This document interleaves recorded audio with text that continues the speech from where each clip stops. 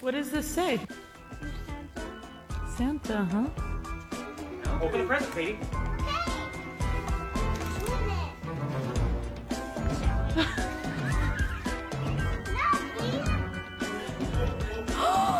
Cos'è?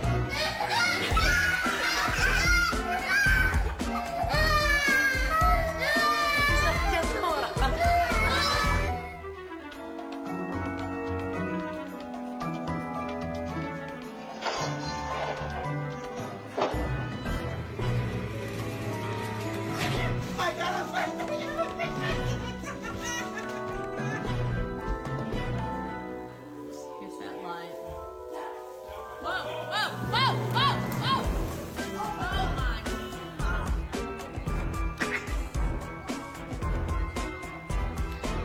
Merry Christmas. So all those of you who have put a cat or a kitten on your Christmas list, that is your warning. I did love that. That was my favorite scene in the video, this guy right here. He's so excited, he's got a PlayStation, that the cat steals all his joy. Maybe the cat wants the PlayStation too, and he was jealous. But, I hope your Christmas so far has been without any drama. We have a few days left before we hit Christmas, and then this time next Sunday, it'll all be over. Christmas is done. So I hope you have a fantastic week planned. We love Christmas here at Connect. It's a great time to celebrate Jesus, and just the decorations, the music, it's all just wonderful. It really is. But and last week, I tell you what, I wasn't able to be here last week. I was actually back in England visiting my parents, who then came home with me. They're going to be with us. They are with us here this morning. They're with us for Christmas as a family. So great to have them. But I got to watch online, and I saw, if you weren't here last week, you need to check out last week's service, because our kids did a fantastic job. They did such a good job. And the video that the team put together, I had no idea when I arrived to film that what was going to happen. Those were genuine reactions of horror that I had in that video when those kids were asking me some of the questions they were asking me. But they did very well. We are very blessed to have a great kids team, a great creative video production team, just a wonderful service. But for these last few weeks, if you're joining us for the very first time today, here in person or online, we've been talking about the theme we've kind of focused in on around this Christmas season is peace. Because peace is a very large part of the Christmas story. In fact, you just have to drive around neighborhoods. Sometimes you'll see yard displays. If you go to stores, you might see Christmas cards or ornaments, decorations that have those words that we think about at Christmas time: joy, hope, love, and peace. They are just great Christmas words, Christmas concepts. And we're talking specifically about the idea of peace. We're reflecting on the fact that Jesus was born in a manger in Bethlehem, but the hundreds of years before that, a prophet by the name of Isaiah, he gave us a preview of what we could expect when he said in Isaiah 9:6, "To us a child is born, to us a son is given, and the government will be on his shoulders. And he will be called Wonderful Counselor, Mighty God, Everlasting Father, Prince of Peace." And as we've been talking about this idea of peace, I think it's been good to kind of look back to the Bible times, to the New Testament times, to the time hundreds of years before Jesus was born, when Isaiah wrote these words, because we read them and we're not aware of the context in which these words were written. Because you see, back in this time, to have a phrase that said, Wonderful Counselor, Mighty God, Everlasting Father, Prince of Peace, there's a bit of a contrast there in Isaiah's statement. He's talking about this person who will one day come, who will be a mighty God, but will also be a Prince of Peace. And what you may not realize is that in the culture in which that was written back in those times, those two phrases, they went together in a very different way than they do today. People hearing Isaiah say that, talking about this mighty God, this Prince of Peace, would have understood that concept differently maybe than we would today. Because we're back in a time where these different groups of people, they all had different gods. The Greeks, they believed in many gods, and one of those gods was Ares. Ares was the god of war. Ares was extremely powerful and bloodthirsty. He loved battles, destruction, and slaughter. None of the Greeks liked him, and it was said that even the other gods didn't care for him. It was said that even Zeus considered Ares to be the most hateful of all the gods for his wanton destructiveness and violence. So you've got this bloodthirsty god named Ares that the Greeks were aware of. To add to his image, he had two sons whose names were Phobos and Deimos. Phobos and Deimos, that means fear and terror. That's the kind of family we've got here. And it's kind of ironic, actually, fear and terror, because since joining CrossFit earlier this year, that's the name I now give to my two biceps, fear and terror, right there. So it's, who would have known? Centuries after the Greeks come up with this idea of Ares being the god of war, the Romans come along and they kind of adopt this god and they give him a little makeover. And in their culture, he was reborn with a more positive public image. And their god, they, instead of calling him Ares, they called him Mars. Mars was the god of war in the Roman culture. The people of Rome, they loved him. They celebrated him. He was considered the father of the Roman people. They made temples to honor him throughout the empire. Sculptures of him were depicted with a great spear in his hand because his philosophy was to bring peace through war. This god of Rome, that he would bring peace through war. He was seen as a protector of the Roman Empire. So it was with this backdrop in mind that Isaiah is talking about who will one day come, a mighty God, the Prince of Peace. When Jesus was born, there was this expectation that this Prince of Peace would come. And the people of the time, this was the culture in which they lived. So they were expecting some kind of mighty God to bring peace through destruction. But as we learned a few weeks ago, Jesus' kingdom was a lot different than earthly kingdoms. Jesus turned everything upside down. Earthly kingdoms, we learned, are defined by the sword. But Jesus' kingdom, God's kingdom, is defined by the cross. So the New Testament church that Jesus came to establish, it was built upon this brand new kingdom that was countercultural to the ways of the world. Instead of this image that the god of Ares and the god of Mars evoked, you have Jesus now who starts off his life as a baby and grows up into a man and gives us this image of what a servant king looks like. And now peace comes about in a completely different way. And 2,000 years later, it's great for us to learn about this, and we could leave this morning thinking, well, that's really interesting. I never thought about that. The fact that, 2,000 years ago, this was kind of the world in which they lived, and the idea of Jesus coming as the Prince of Peace was a lot different to what they expected and what mighty gods looked like in that time. But I think it's more than just historical value. I think it actually applies to us today still, to our attitudes, to our thought process. Because I don't know about you, but I've not heard anyone recently talk about Mars or invoke the name of Mars in a prayer. I don't know of any modern temples anywhere around here devoted to Mars. So the assumption would be that Mars and Ares are has-been gods, that they no longer exist. But sadly, if we're honest with ourselves this morning, that's not really the case, is it? If we're honest with ourselves, Mars is still very much alive and well. He's living among us and operating just as much today as he did back then. Whenever we go to war with another individual, Mars is there. Whenever we justify destroying another human being with gossip or slander, Mars is there. Whenever we refuse to apologize to someone that we've hurt, Mars is there. And whenever we choose to not forgive, to hold another person emotionally or mentally hostage because of what they've done to us, Mars is there. Whenever military might is combined with religion, Mars is there. Because Mars is more than a god. Mars is an attitude. And it's one that the Prince of Peace came to combat, to turn upside down, to help us rid from our lives. We've been talking about the peace that only Jesus can bring. We've talked about how countercultural Jesus' message of peace was to the world in which he lived. And this morning, I want to focus a little bit on how we, especially if you're a follower of Jesus here this morning, have been called to live at peace with one another. In fact, listen to what Paul says when he writes to a brand new church In Colossians 3:15, he's talking about peace. He says, let the peace that comes from Christ rule in your hearts. For as members of one body, you are called to live in peace and to always be thankful. Let the peace that comes from Christ rule in your hearts. For as members of one body, you are called to live in peace and always be thankful. Now, I'm not sure what brought you here this morning. Maybe this is your very first visit. Maybe you've been coming for a while.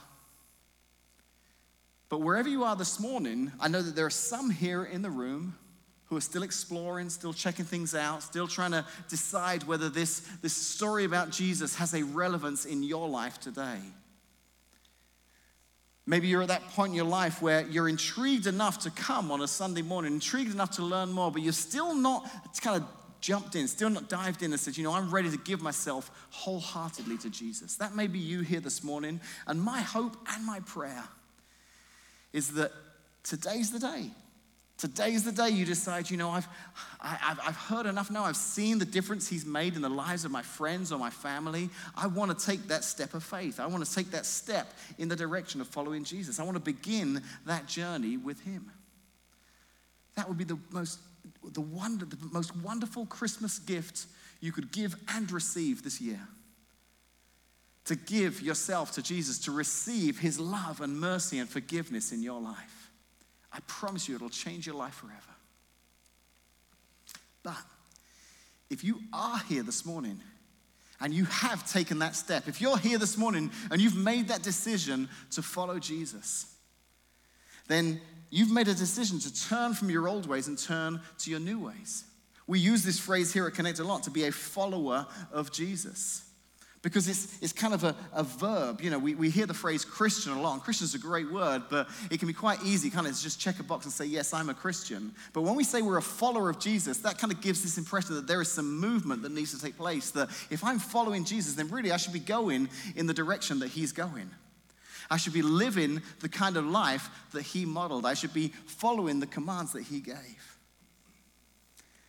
And the Prince of Peace didn't just come to bring peace and to give us peace in our hearts. The Prince of Peace came to teach us what it looks like to live in peace, to combat the attitude of the world in which he was born, and to combat our own attitudes that would want to fight and battle and go to war with one another. So if Paul is right, and he's saying here this morning that as members of one body, which we are members of one body this morning, this body of this local body here, Connect Church, this body here in Washington, Illinois, but members of one body, capital C, the church, that's all the churches here in Washington and Central Illinois and the United States and the world, the people who gather together to follow Jesus. We are members of one body. We are called to live in peace. So why do we have such a hard time with that?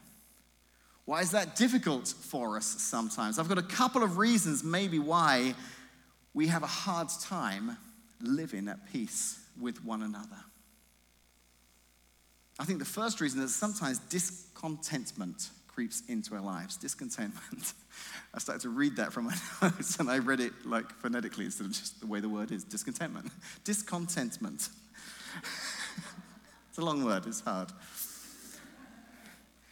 I can remember my kids are a little bit older now. They're in middle school and college. But I can remember when they were real little and we would go on journeys together in the car. And any of you with small children instantly will remember this. Even if the others of you who've got kids in college are going to go right back in your minds to those wonderful times when you were driving the van and from the back seat you can hear those cries of, Dad, she started it. Dad, he's got my toy, he's got my drink. Dad, I had this first. She crossed my line. She's on my side. This happens on, sadly, a pretty regular basis in the Jane minivan. So, being mainly the main driver most of the time, I did what any good parent would do in a moment like that. And that was I would put in my noise-canceling headphones and... There we go, 3 times they've been mentioned. Someone here is going to say, listen, I've got to get some of those headphones that this pastor keeps talking about. I would put in my noise-canceling headphones, and I would let Casey deal with it. And That didn't go too well. So I would try and shout and tell them to be quiet. Sometimes I would do that thing that you do and you're kind of waving your arm in the back seat and your kids are just like, this gets even more fun now because there's this object swinging around. It's just a horrible idea, terrible. But I can remember going on a trip. We went out west on a vacation once, and this particular vacation, it involved a lot of driving. We rented a minivan, and there was a lot of driving while we were out there, and it just seems that everywhere we went, there was fighting and squabbling and arguing, and of course, Mum and Dad are in the front seat getting more and more frustrated and shouting and waving and, whatever it took to try and get control of all of this chaos. And I remember Casey and I, we said, when we got back, that's it. We are never going on a family vacation again. At least not one that involves driving a vehicle. But you know what's weird? To this day, we talk to our kids about that vacation. It's one of their favorite vacations ever. They loved it. We're like, what about all the fighting? They're like, what fighting? We don't remember it. I was like, how do you not remember it? It was literally like chalkboard. It was nails every second, every mile of the journey. They're like, we don't remember it at all. I hope and pray, I'm looking forward to the day when my kids have kids of their own, and I'll get a text one day from my son or my daughter saying, Dad, I'm sorry. I now understand what it was like driving that van all through California. But the thing is, it's not just a kid thing, isn't it? Wouldn't it be great if that was something that just happened with kids and they grow out of it and they, it changes? I wish those fights just ended at adolescence. But James, who was actually the brother of Jesus, he grew up with Jesus. He was Jesus' half-brother. He writes a letter in the New Testament. He talks about a lot of things, but he talks about fights and quarrels, and he kind of gives a little bit of a reason for it. He identifies this root attitude that pushes back against peace in our lives. In James 4, 1 through 2, he says this, "What is causing the quarrels and fights among you? Don't they come from the evil desires of war within you? You want what you don't have, so you scheme and kill to get it. You are jealous of what others have, but you can't get it, so you fight and wage war to take it away from them." As I read those words of James, they conjure up the image of the god Ares or Mars, the desire to fight, to wage war. And that's the world that Jesus came to turn upside down. James is saying that very often our lack of peace comes from these little wars that we start every time we're discontent, every time we find ourselves in that place of discontentment and frustration with other people. The reality is that you could probably trace every single argument, every single conflict, every single quarrel, every lack of peace in your life, all lack of peace in your life to one place, and that is that you didn't get it your way. If we're honest with ourselves this morning, there's just that kind of selfish part of us that just wants it our way. And when we don't get it our way, or when people don't see it our way, that rises up inside of us. And like James says, it starts to cause these quarrels and these fights. But if we're followers of Jesus here this morning, Paul is pretty clear on whether that's an okay attitude to have, whether that's okay behavior to follow. He actually says when he's writing to the church in Rome, in Romans 12:18, he says, do all that you can to live in peace with everyone. Do all that you can to live in peace with everyone. It's such a short phrase. But as the more we think about it, we're like, man, but that's, Paul, that's difficult. I mean, it was easy for you 2,000 years ago because you didn't have social media. Do you know how hard it is for me now to live at peace with everyone? When everyone's thinking differently, saying things differently, and it kind of causes some of this anger to rise up inside of me. But as followers of Jesus, Paul is kind of setting this bar here and saying, we should try to live at peace with everyone. And that's really difficult, but that's what the Prince of Peace came to help us do. I was thinking about it, one of the ways that we often fall into this trap of struggling to live at peace with one another Especially as Christ followers, I think we do this without excuse, really. And that is this idea that occasionally we can dehumanize who the other person is. So as well as discontentment, there's this idea that we dehumanize. Well, they are a problem because they think this way. I can't believe this person believes that. I can't believe those people think the way they do. And we get angry, we get mad at these people, and Mars rises up inside of us. And it's difficult to live at peace because of the way they are and the things that they do. And in thinking about this idea of peace at Christmas time, it reminded me of a very famous Christmas over 100 years ago, 107 years ago to be exact. It was Christmas Eve of 1914. Some of you may have heard this story before, others of you this may be new this morning information, but the First World War had just begun. We're familiar with this great battle that's taken place in Belgium between the Germans on one side, the British and the French on the other. And this was a particularly awful time of warfare in the world. You had these two sides who were just kind of at a gridlock.